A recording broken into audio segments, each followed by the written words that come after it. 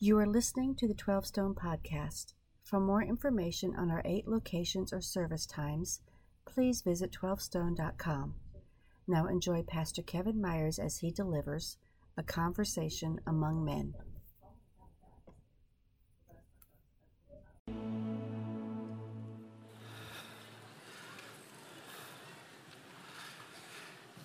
So welcome to 12 Stone across the campuses and online. We are so excited to be together in the midst of this season where we're having conversations about transforming families. And we've been sitting in Genesis 1-3 to learn something of God's design for us, how God transforms a family and a marriage. We've talked about the foundations for family, for marriage. We've talked about from the perspective of Eve last week on Mother's Day. And so today, we're going into the story from Adam's perspective. And here's the conversation we're gonna have. We're gonna answer the question, what does it mean to be a what? A man. From Adam's perspective, let's jump in. Grab your Bibles and we'll turn in Genesis chapter 1. Genesis chapter 1, grab your Bibles, across the campuses, mobile device, Genesis chapter 1. We'll start with verse 27. So we're on page 2. We've made it to page 2 so far. Making great progress. So what does it mean to be a man? Genesis chapter 1, verse 27. So God created mankind in his own image, men and women in his image. In his own image, it says, in the image of God, he created them, male and female, he created them. Now listen, we're gonna read on. And you're gonna discover that before there was sin in the world, there was responsibility. Verse 28, God blessed them and said to them, be fruitful and increase in number. In other words, have lots of babies. And I don't think he had to tell Adam twice to go take care of that. Anyhow, fill the earth and subdue it, it goes on to say, and rule over, there's a ruling role, rule over the fish in the sea and the birds in the sky and every living creature that moves on the ground. In other words, I want you to rule over the earth. Why? Because you are responsible for it. In fact, just jump over to chapter 2. Look at verse 15. The Lord God took the man and put him in the Garden of Eden to work it and take care of it. Listen, working is not the curse. We had responsibility before sin entered the world. Verse 16, chapter 2. And the Lord God commanded the man, you are free to eat from any tree in the garden, but you must not eat from the tree of the knowledge of good and evil, for when you eat of it, you will surely die. Now, we unpacked a good bit of that temptation last weekend. But what we see here is that there was a rule, and the rule was to obey God. And there are 2 things that are clear for men that we can kind of pull out of this. And we'll put it here on the screen. First, God created us to be responsible. Everybody say that with us. God created us to be what, men? Responsible. And irresponsibility creates conflict. See, God created us to be responsible. Listen, you are most fulfilled. I'm talking to everybody really, but specifically to men. Everybody can listen, everybody can benefit. We're all created to be responsible. But men, you are most fulfilled when you are fulfilling your responsibility. It's a fact. In fact, I just want everybody across campuses, look to the person next to you and say, you're sitting next to a responsible person. Just tell them, you're sitting next to a responsible person. Because they might not know it. You might have just educated them. But irresponsibility creates what? Sure it does. Now turn to your neighbor again and say, I've been meaning to talk to you. Yeah, just go ahead. Just look over and say, I've been meaning to talk to you. Because irresponsibility creates conflict. It creates conflict inside you.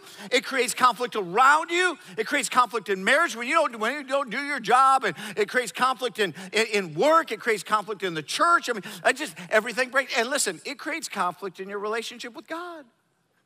Irresponsibility creates conflict. I had accepted a responsibility to speak at Leadership Gwinnett. It's an annual leadership development thing that happens in our county. Really cool. They get like 40 business leaders from all sectors of life. And I've done this a few times with them. It's really quite an honor. I love doing it. So a couple weeks ago, I was to speak at 9 a.m. On a Saturday morning. At 9:15 on that Saturday morning, my executive assistant, Diane, texted me and said, "Where are you?" Yeah. I was up at a cabin in North Georgia with my family. See, on Wednesday, I knew what I was going to do on Saturday. I was going to be all ready and just leave the cabin and go do that at Lake Lanier, but I forgot. That when I saw the text and my brain, this apparently old, not working well brain went, bing, oh yeah. Do you know how, there was so much conflict inside me. I'm like, who's at fault here? Who messed up, right? I mean, I feel horrible. There's conflict there. They got a group, they're gathering. I'm supposed to be speaking. How many of you have ever messed up, ever dropped the ball, ever failed on a response? How many of you, do you hate that feeling like I do? I mean, just everything in you is like, oh, I just want to die, I want to crawl, I want to go away. Get me out of here. In fact, a few years ago, I was at a local event, and Jeff Foxworthy was supposed to be a part of it and speak, and he was going to be at my table, so that was going to have been my first chance to meet him. I've met him since, but he was a no-show. And the friend called him and said, "Dude, where are you?" He was at home hanging out with his wife. And I said to my wife, "Who forgets a speaking engagement?" So we called it a Jeff Foxworthy. Well, now, for the first time in my life, I literally missed a speaking engagement. I've never done that before. I feel horrible. Now, fortunately, they switched a couple things and put what they were doing at the end before, and I, showed up. I didn't even have the right clothes or anything. I didn't have my material. I was okay, fine. I just, and I showed up at 11. We did the thing, and we actually redeemed it, and it was awesome. But now my wife calls me Jeff Foxworthy. So what am I going to do? I mean, that's just irresponsibility creates conflict. And Adam had been given responsibility from God. And he had some battling and some problems with it, only his were not quite as innocent. They were a little darker. Because God put a call on his life as he did for all men. In fact, I want to give it to us. This is in your notes. A will to obey, jot it down, a work to do, and a wife to love. You want to say, men, what's our calling? What's our responsibility? What did God give to Adam and give to all of us? A will to obey, meaning you're supposed to rule under God. You have delegated authority. It's not all about you. You're not the center of this. A work to do. You rule over creation. We all have jobs and responsibilities, and God calls you to it, and it's honoring to God. Do your job, do your responsibility, and a wife to love. Now, everybody isn't going to get married. I mean, remember, Jesus didn't get married. So let's be clear about that. Some of us feel like called to be single. So the last one doesn't go on your list. Paul the apostle, if he was married, he was widowed and he was bachelor the rest of his life. And then you could add to the list, and kids to raise if he gives you kids. And so all this God sets in us. And now there's a question. And here's the question.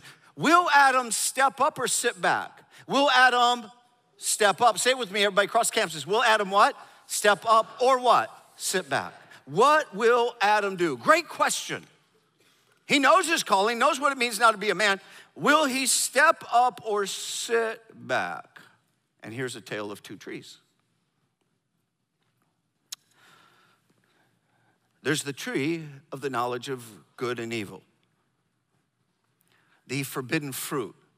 We often say apple. It probably was not an apple, but who cares? It serves the point. And God said, don't eat from this tree. And Adam had a will to obey God. Rule under God. Honor God first. Love your wife. So Adam and Eve are here in this moment. And Satan, which is interesting, tempts Eve directly first. Adam is right there with her and does what? Nothing. You got it. He does what? He does what? Nothing. He does nothing. It's almost like he said, I didn't do anything. Exactly. He did nothing. He stood by. I've often wondered, why does the scripture give us the story that way? Why did Satan tempt Eve first? I want you to know this. Satan tempted Eve first, but God looked for Adam first. Why? Maybe Satan knew that the easiest way to undo a husband is to get through his wife. That's how you destroy a marriage, maybe. Maybe it's because Satan knew that God had given the woman so much woo in the life of a man that Satan couldn't have gotten him directly, but indirectly he could get him through his wife. Maybe Adam had already stumbled like Solomon did and idolized his wife, and she had already taken first place instead of God. All we know is Adam did what? Nothing. He stood by. And then she offered him the fruit, and he took it and ate it. And he joined in the sin. He didn't honor God first. He didn't protect his wife. He did nothing. He was passive. And that's the easiest thing to do.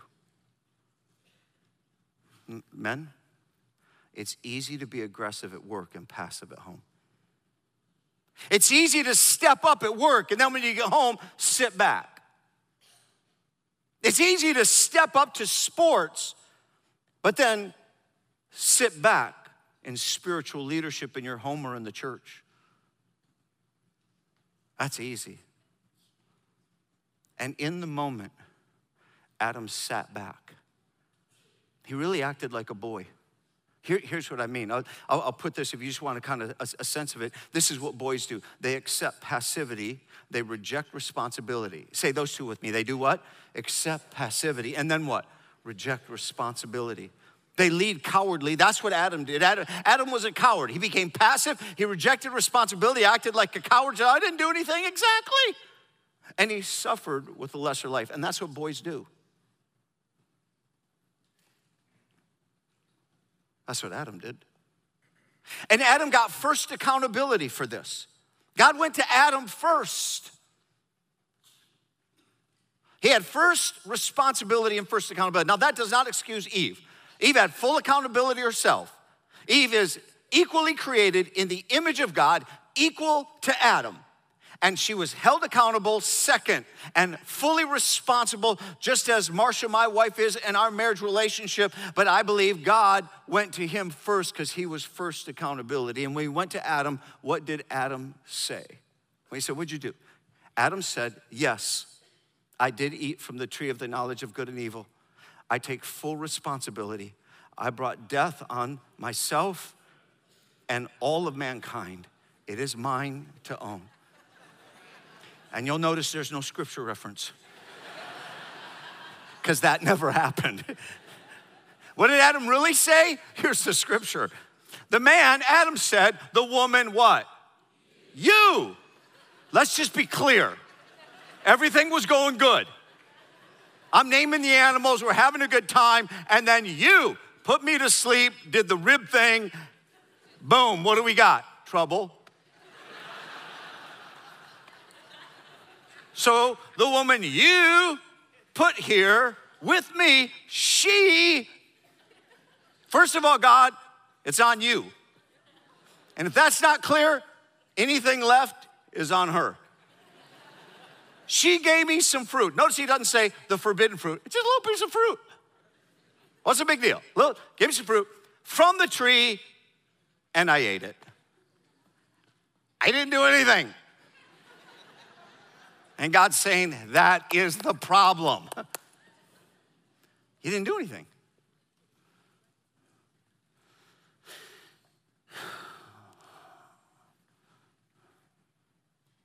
It's killing us. Men,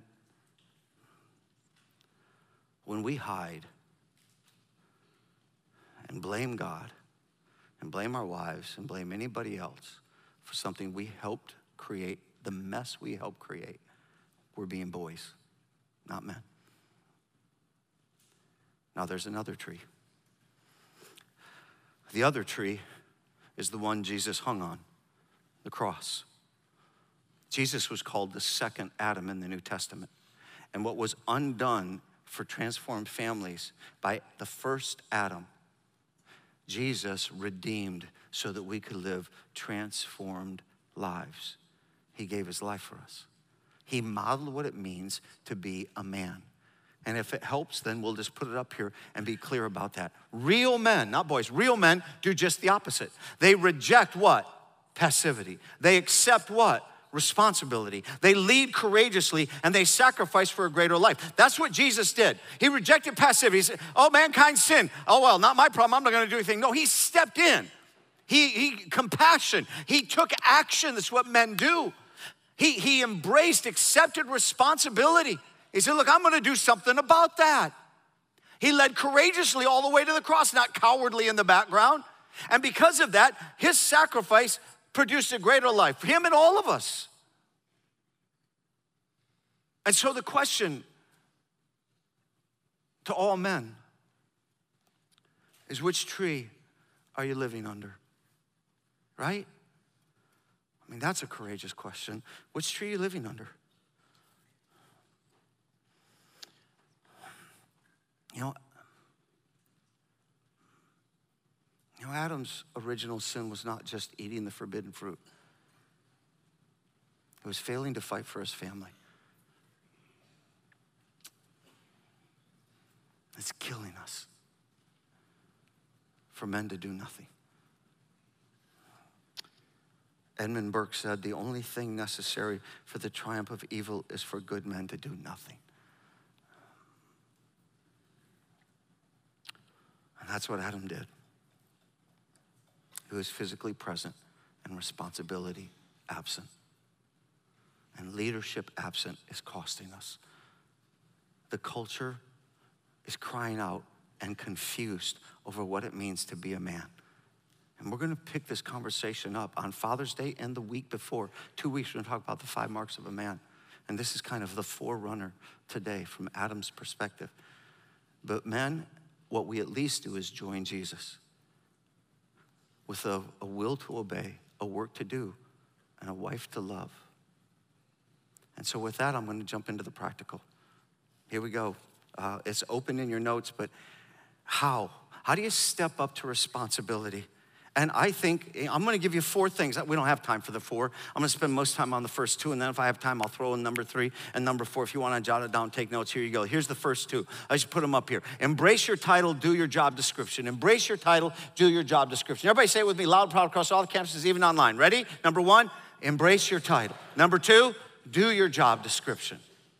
Now, the last word God gave us on Transformed Family was not in Genesis 1-3. It's instructive, but he gave us more teaching. So grab your Bibles and turn over to Ephesians chapter 5. God gave us more insight on page 1176. And this time, if you don't usually grab a Bible and read with us, you're not familiar with it, I'm going to ask you to do that today. I'm not putting it on the screen. We're going to read. So I want everybody to grab a Bible. It's either in front of you. It's underneath your chair right here in this room. It's just underneath your chair. Reach down, pull it out. Grab your mobile device. Ephesians chapter 5, verse 21. And it says, instructions for Christian households. Now listen, what we're about to read doesn't make any sense to non-Christians because they don't follow Christ and it's going to look strange to them. Hear me clearly. We live in a broken world who is me-centered, and the thing the world knows most how to do is push one group down to lift up another group. This culture knows how to lift up men and push down women, or lift up women and push down men. But Jesus lifts both. He pushes no one down. It's what's transforming about who Jesus is, and that gets an amen. And so with that amen, we go into the scripture. In fact, I think we should, this needs our full attention. So if I may, let me just ask all of you to stand. We're going to stand and read this across campuses because we're going to stand to attention, and we're going to let the weight of this sit in our soul. I'm going to read the whole thing from verse 21 to verse 33, the whole thing. Because, listen, because it takes Paul 250% more time to explain a man's job description than a woman's, which is interesting. Verse 21, submit to one another out of reverence for Christ. Hang on, let me just pause. I want to pray. Father, before we read all this,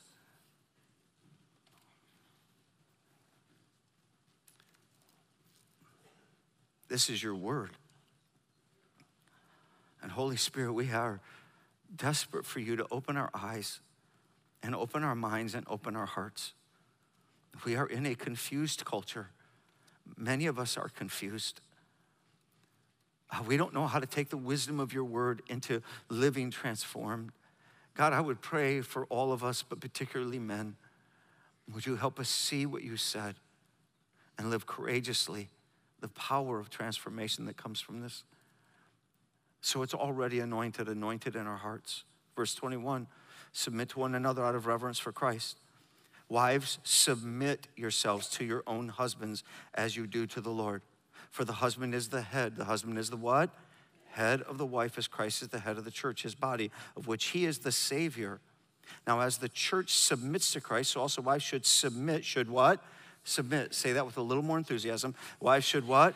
Submit, I feel the love, to their husbands in everything. Verse 25, husbands, now love your wives just as Christ loved the church and gave himself up for her, to make her holy, cleansing her by the washing with water through the word, and to present her to himself as a radiant church, without stain or wrinkle or any other blemish, but holy and blameless. In this same way, husbands ought to what? Love their wives as their own bodies. He who loves his wife loves himself. After all, no one ever hated their own body, but they feed it and care for their own body, just as Christ does the church. For we are members of his body. For this reason, a man shall leave his father and mother and be united to his wife, and the two will become one. That's a great teaching all its own, one flesh. This is a profound mystery, but I'm talking about Christ and the church. However, each one of you must love his wife as he loves himself, and the wife must respect her husband. Have a seat. Now, God gives us a title and a job description. Listen, pay attention. God gives a title and a job description. For every title, there's a job description. For every job description, there's a title. He gives a title and a job description to men and a title and a job description to women. When I was in middle school, I was offered quite a title. I was invited to be the manager of the basketball team. Quite honoring. And I appreciate it. It's a pretty good title.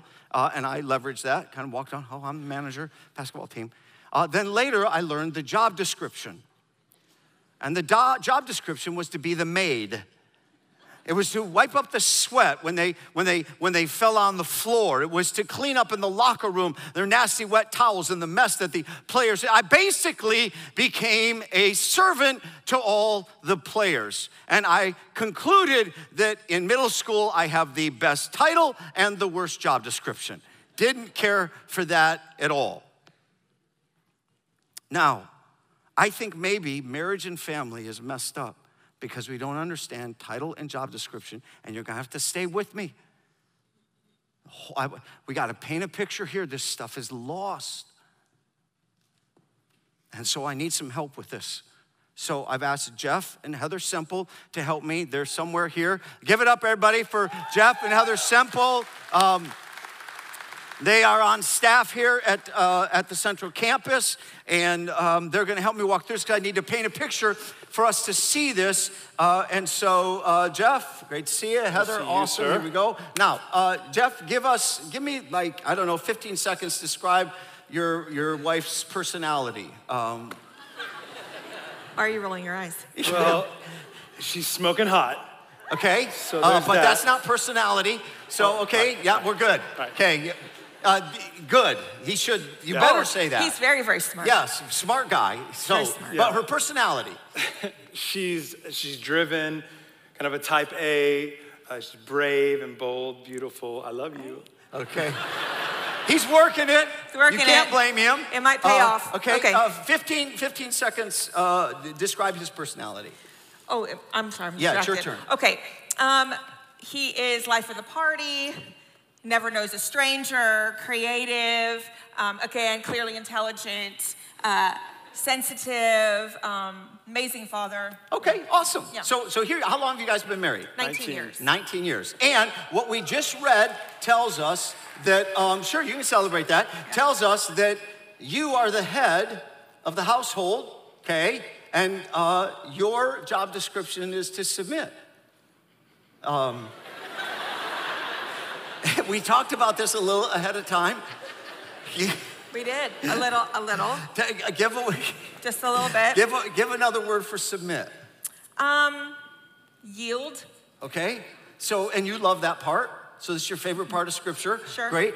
Yep. Let's talk about this because I have wondered, I've been curious about the Christian community for years, for like the last few decades, and how the church takes Ephesians 5 and brings it into the life of marriage and family.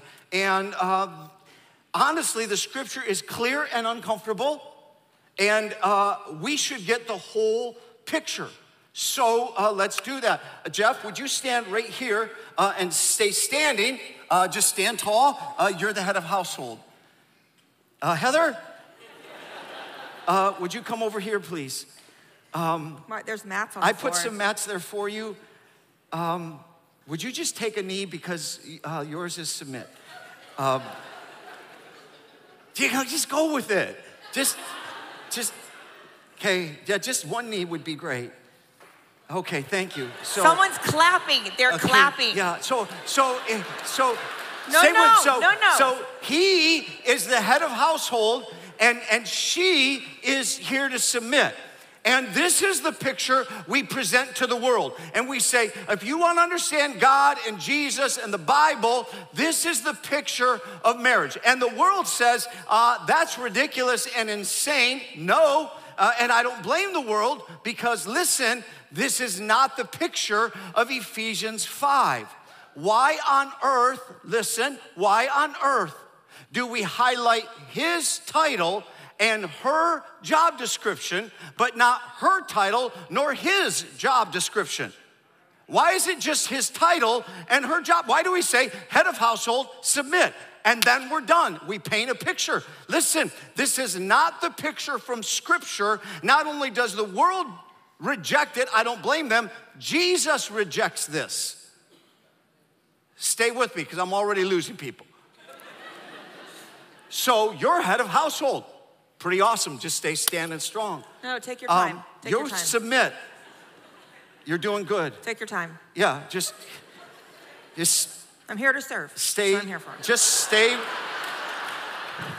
I wanted to say just stay in your place. Okay. But that would be misunderstood. Yeah. So I didn't say it. And it would be a lot of other things. I didn't say it. I said, so I got to move. So this, when we present this, we've missed her title. Listen, God's title for her sits inside this Scripture. The wife is cherished. You get into the original language. She is cherished. Christ loved the church, gave himself for the church. She has an elevated, honored role. In Genesis 2:18, she's called his companion. She's the other half of man, equally in the image of God. The wife is to be honored. I don't know why we're just talking about her job description and not her title. We're missing something. Equally, go with me on this. Equally, when we say head of household, what's his job description? To love his wife as Christ loved the church and gave himself for her. Listen, when we leave him standing, he's at the tree of the knowledge of good and evil. Why do we leave him over here standing and her at the cross? We don't have a complete picture yet. How did Jesus love the church? He sacrificed. He what? Sacrifice. So her job description is submit, and his is what? Sacrifice. Oh, how did Jesus love the church? What's the first thing he did? He got off his throne in heaven. And then he humbled himself to be a man. And then he sacrificed for our sake. And you have never known love like that kind of love. And he said, did you see what I just did for you? Now, husbands, you go love your wives just like that. So, head of household, I'm not done. Head of household doesn't stand over here. If submit is one knee down, head of household sacrifices, and that's two knees down. So Jeff, I want you to come over here and be a man. Come on now. Right there, two knees down. Now that's a man. That's a man after Christ. Now listen, You want a picture and an image of what Jesus was describing? And by the way, look at, they're not kneeling to each other. They're not bowing to each other. They're bowing to Jesus. This is out of love for who Jesus is and what he's done at the cross. And that's why chapter 5, verse 21 says, submit to one another out of reverence for Christ. So out of your love for Christ, he is gonna sacrifice for her and she's gonna submit, and they're gonna try and outserve each other. And you can't compete with that kind of love. When marriage and family figures out that sacrifice and submit out of love for Christ is how you build a marriage, this right here works everywhere. And if men would find their place and women would take their place, title and job description, God could transform every marriage and family. We ought to get this picture that God created for us. So, thank you guys for, and Heather, wonderful job. Let's thank them. Thank him. Thanks for taking the knee.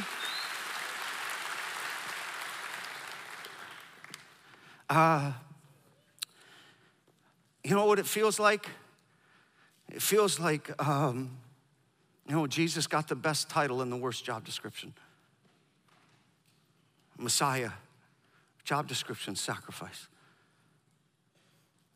I feel like I got put right back in middle school when I figured out Scripture. I got that same stupid manager job and then made. Because this right here is what it means to lead like a man. This right here is what it means for me to be head of household. Head of household on two knees. Humble before God. Humbly serving. I grew up with this idea that the man gets the best chair in the house. You come home, you're king of the castle. Not in Ephesians 5. Man, I come home, I gotta make sure that my wife gets the best chair because head of household gets off his throne and serves. So my wife has the best chair in the house. In fact, I'll just be honest with you. I wanted the best chair, and the only way to get it was to buy two, so I bought two of the same one. I did. I'm like, okay, there's no way I can have a better chair than hers, but I want this chair, buy two. Here you go, baby, this is for you. This is for me. Marcia and I got married. I borrowed something from Matthew Henry in his commentary from 1706. This was in our marriage vows. Woman was created from the rib of man to be alongside him, not from his head to rule over him, nor from his feet to be trampled upon by him, but from under his arm that she might receive his protection, from near his heart that she might receive his love. Real men.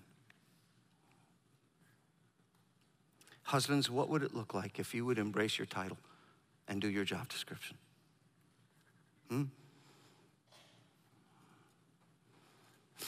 This is not passive. This is active. Man, you gotta go home and every one of us figure out how to work this out to make it work. Number 3, we don't have time for 3 or 4, but I'm gonna do quickly. Number 3, do the mundane with meaning. Say it with me, everybody. Do what? Do the mundane with meaning. Our firstborn, Josh, was not quite 3 years old. And his little sister 17 months behind him. So I had 2 young ones under 3. And we were headed to Stone Mountain for a 12-stone church-wide, picnic, which wasn't going to be big. I mean, there were 50 people at the church or whatever.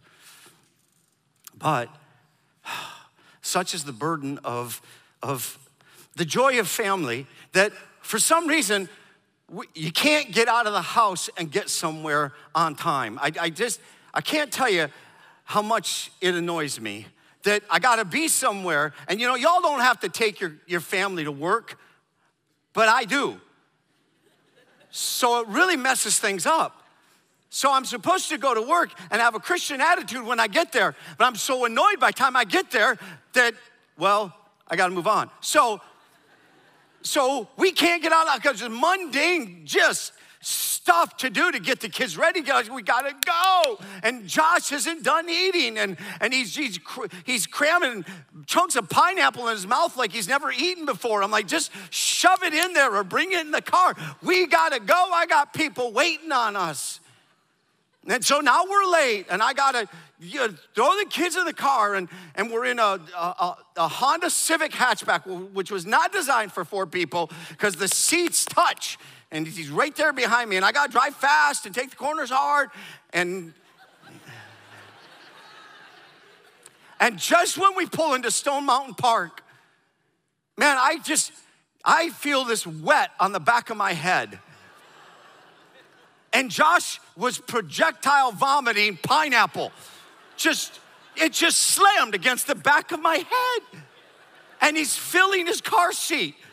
How is it that more comes out than went in? I don't even understand that. You're just this big, your stomach is like this, but you got gallons. And then the smell filled the car, and I gotta pull in. I got a whole bunch of church people. Hey, pastor, you can't make it on time. No, I can't. And no Christian words were going on inside. Nothing of Jesus. I'll just pray and eat. I'm busy. I gotta go pick pineapple out of a car seat in a public restroom, helping other men vomit with me. I'm in the bathroom, and I'm literally picking out, and other guys are leaving. They're like, dude, what is wrong with you? Have some respect for a public restroom. And you know what I said when I'm doing this? I said, I hate my life. I just freaking hate my life. I'm just tired of all the mundane. I get up and I try to be with Jesus and get over my attitude, and I work all day, and I come home and I gotta serve my wife and kids and do the stupidest things to accommodate these little adorable, drive me nuts toddlers, and I do that until bedtime, and I go to bed exhausted, and I get up and I do it again and again and again. And I've lost pretty much all my hobbies. We never make enough money. Nothing's ever good enough. I can't keep up with it. I hardly have time for friends. I hate my life. And then I'm gonna stand up in front of people, praise Jesus, follow him, this is awesome. And it's not awesome in here.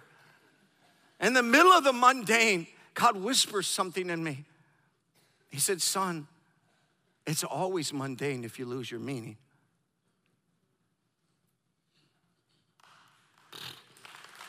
If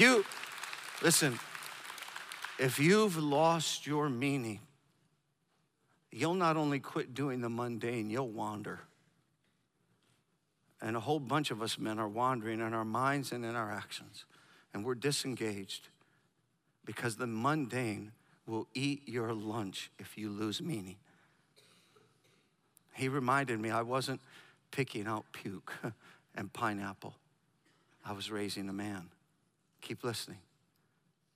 On Mother's Day, this past week ago, all the family gathered, and I watched Josh, who's 30 years old, with his daughter, who's not quite 3, and his infant son. And he was doing all sorts of mundane things. By the way, grandchildren are awesome, and every good grandpa has a video to play. It's brief, it's 6 seconds. You're gonna endure it with me. When she was sitting with me, we sent a little video to her dad who was at work when I was babysitting her one afternoon. This right here's just door. I just put the phone up, and here she is. Hi, Daddy.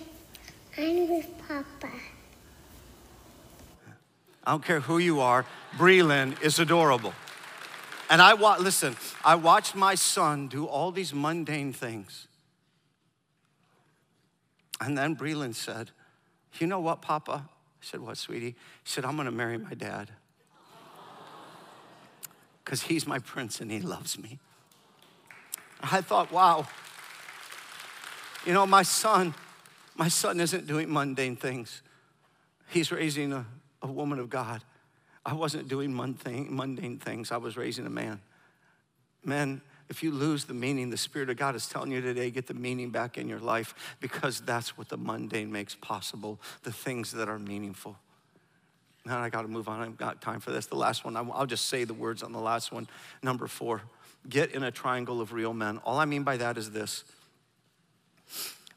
Ecclesiastes said, a strand of 3 cords is not easily broken. You will not be a man on your own. Get around. At least I've had always a couple of men in my life, and I've been a brother, and 3 brothers together can help each other be real men. Men who together agree to obey the will of God, to do our work to his honor, to love our wives and raise our families. And just maybe we need to have a moment with God. Maybe, not maybe, men, let's do business with God. Let's just stop with the soft passive, hey, maybe you should. No, let's do business with God. I'm gonna hand the service off to the campus pastors, and we're gonna have a moment of prayer. We're gonna humble ourselves before God. We're gonna say to the Creator, God, you made us in your image. We're gonna humble ourselves, and when we humble ourselves, he lifts us up and does in and through us what we could never do on our own. So campus pastors, if you would, go ahead and lead this moment at your campus. And now right here in the room, Cafe Theater, we're gonna have a moment before God. This is specifically for men.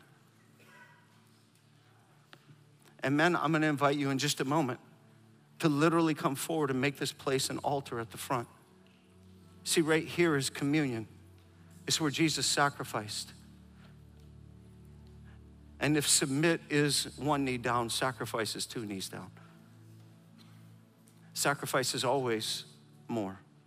Always costs more, it always gives more. Maybe right now you're just aware that you need to embrace your title. The Spirit of God is showing you where you've been passive. Maybe you hadn't paid attention, maybe you didn't intend to be. But you're just aware where you've gone passive. Spots in your life where you're sitting back and God's saying no more. Maybe you've been standing, calling yourself head of household, but you're not taking 2 knees. You're not doing your job description. You keep thinking, man, she needs to submit. And God's saying you need to sacrifice. Shy of sin, she's first. Maybe you've lost meaning and it's become mundane. And you're not admitting to anybody else that your mind is wandering. Your attitude is wandering. Your spiritual leadership is wandering. And God says you gotta get the meaning back. So we're gonna all stand. Just stand with me, would you? And men, this is now an altar. And I'm gonna invite you to just come before, whatever you have issues, God's stirring in you right now. And it'll take some courage. Who cares what anybody else thinks? I want to pray over you. And we're going to have a moment before God. So you just begin to come literally like right now. I don't care where you make it an altar. You can stand, you can kneel. I don't care, whatever God says. This is for any and all men. I just want to pray over you.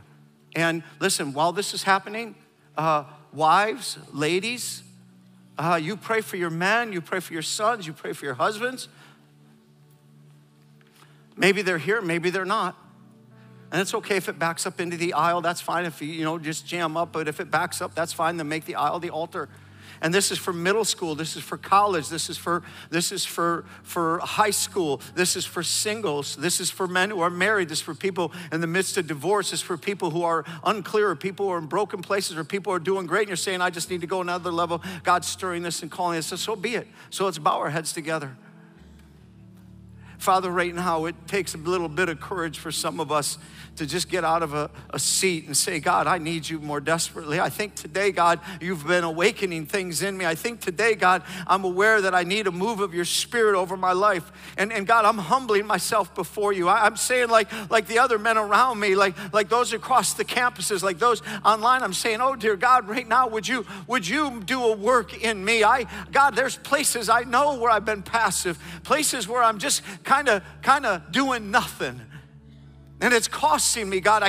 You're helping me see, and you're opening my eyes. It's costing me, it's costing you, it's costing us. I don't even know. It feels awkward, God. I don't know how I'm going to have any conversations at home or anywhere else, but I know right now what I got to do is say, dear God, would you help me? Some of us got sin in our lives right now. We've been wandering, and we're aware of it. God will forgive you, man. Just submit, just surrender it to him. Say, God, would you forgive me? God, would you forgive me? In fact, God, I would pray for those standing here among us who are spiritually unresolved. And they're like, is this just weird? No, this is how we get right with God. And this is how we walk in the power of God. And this is how we free God up. Some of us are just saying, God, I'm not sacrificing. I keep thinking she needs to submit. I got to find my way. I've lost meaning. In fact, Chris, would you everybody just stay where you are. We're just going to keep praying. I asked Chris Morgan to prayer partner join with me in this. Chris, would you just pray a move of God and seal this over the lives of men? And men, you do business with God. You be talking to God right now. It's not just Chris's prayer, it's your prayer. We'll seal it with this moment. Chris, lead us. Will you pray over us? God, we recognize your presence, Holy Spirit, in this place. And just as this service has unfolded, God, something of a vision of your plan, your economy for what you have in mind for us, God, is unfolded. And we just know we're broken. And we have need of your power. And so, men, today I just proclaim in the authority of God over your life that you are created for responsibility. And God, we just embrace that before you, God. And pray by the power of the Holy Spirit, God, you would renew our vision of what that means. And God, we reject passivity in the name of the Lord Jesus Christ, God. We don't even know how we got here, but we push it to the side in the name of the Lord. God, we commit before you to act courageously. Holy Spirit, would you break the places in us that make us weaklings? And would you pour out a fresh anointing, a fresh baptism of your Spirit, that we would act courageously. And God, we just say before you, we accept sacrifice. We accept the role before you that the Lord Jesus has already modeled, that for the hope before him, he endured sacrifice all the way until death for him. But he did it, God, for a vision of redeeming something. And God, we ask for that, God, that we would get the payoff in our lives personally, but also, God, and for our families, God. That our families would become a vision, a display of your splendor. And so, God, in that we embrace our title, but God, we commit to our job description. We put that before you today. And in the quiet of our hearts, we just say yes. Just say yes. Just say yes. And God, we ask for your help and we make a commitment before you that we would commit to preserving the kingdom meaning, God, in the midst of mundane. God, when it gets hard, we'll just remember that this is the kingdom of heaven at hand, and everything we need to get into your presence, we could put a circle around our feet and it's all inside the circle. God, we haven't lost meaning. We've lost perspective. And so we, Holy Spirit, now, in these declarations before you, we ask for your help. Come and fill your church. Fill these men and make them mighty representations of the kingdom of heaven at hand, God. And let us see the fruit from that, God. Let us see a next generation rise up with even a different perspective. So, God, we put it all before you today. And Holy Spirit, come and water the planting of the Lord. We ask for it in Jesus' name. Amen. And you might need to help a brother up if he's old. Like give a brother a help on the knee. As you head back, men, high five each other all the way back. And the rest of us, we were just saying, yay, God, you do this work and you do more. You do this work and you do more. It's an amazing thing. It's an amazing thing when the Spirit of God encourages you. And I hope this comes with encouragement. In fact, let me just remind you guys, the Lord resists the proud but gives grace to the humble. That's true for all of us. That's not just men. God opposes the proud. He gives grace to the humble. And so we want the fullness of God's grace. Humble yourself before the Lord and he will lift you up. God doesn't push anyone down. He lifts up men and women and he calls us men to be fully his. So we're going to close with a video. Have a seat and you'll be done briefly. When God transforms families and transforms souls, it leads to transforming communities. I want you to see a video of what we've been able to do together and just some of the cool things in this effort to bring food to the kids in the community in this territory, which we've done across all the campuses. The offering is going to be received during this time. That's not an additive or that's not like, oh, that's an intrusion for us. For us, it's an act of worship who walk with Jesus. If you're here, you're a guest, you're not a follower of Christ, you're spiritually unresolved, man, don't give. Just let the basket pass, move on. A lot of us, like me and our family, give online. Easiest, best way to give, but some of you use the offering envelope. That's fine. So you go ahead and get ready for that. In fact, ushers, you can come. Yeah, you can come and receive the offering. But I want you just to enjoy what we get to do together in transforming communities. Check this out. Hey, this is Josh Ivy with the 12 Stone Flowery Branch Campus, and as you can see behind me, we have jumped in to our community food drive in which we're joining together as the body of Christ to go after food insecurity so that we can see the love of God begin to transform our community. Members just jumped in and decided to help out, which has been awesome. Working together, getting it done, getting the boxes packed. Tons and tons of food for these kids. Listen, we partnered up with organizations to get this food to kids, and this is part of the vision of transforming communities because of Jesus. Hey guys, my name is Andrew Bearden. I'm the founder and director of Bridge the City, and thanks to you guys and the amount of donations you brought in the last week, you're about to make a huge difference in Hall County. We've got kids that are about to go into summer without schools providing assistance for their lunches and breakfasts. 1 in 4 families in North Georgia live in food insecurities where they don't know where their next meal is coming. But thanks to you and your generosity, this summer, families don't have to worry about where they're gonna get food for their kids, but rather we're gonna provide it for them. Thank you for how you stepped up with the body of Christ. You shined the light of God in a very tangible way, so thank you.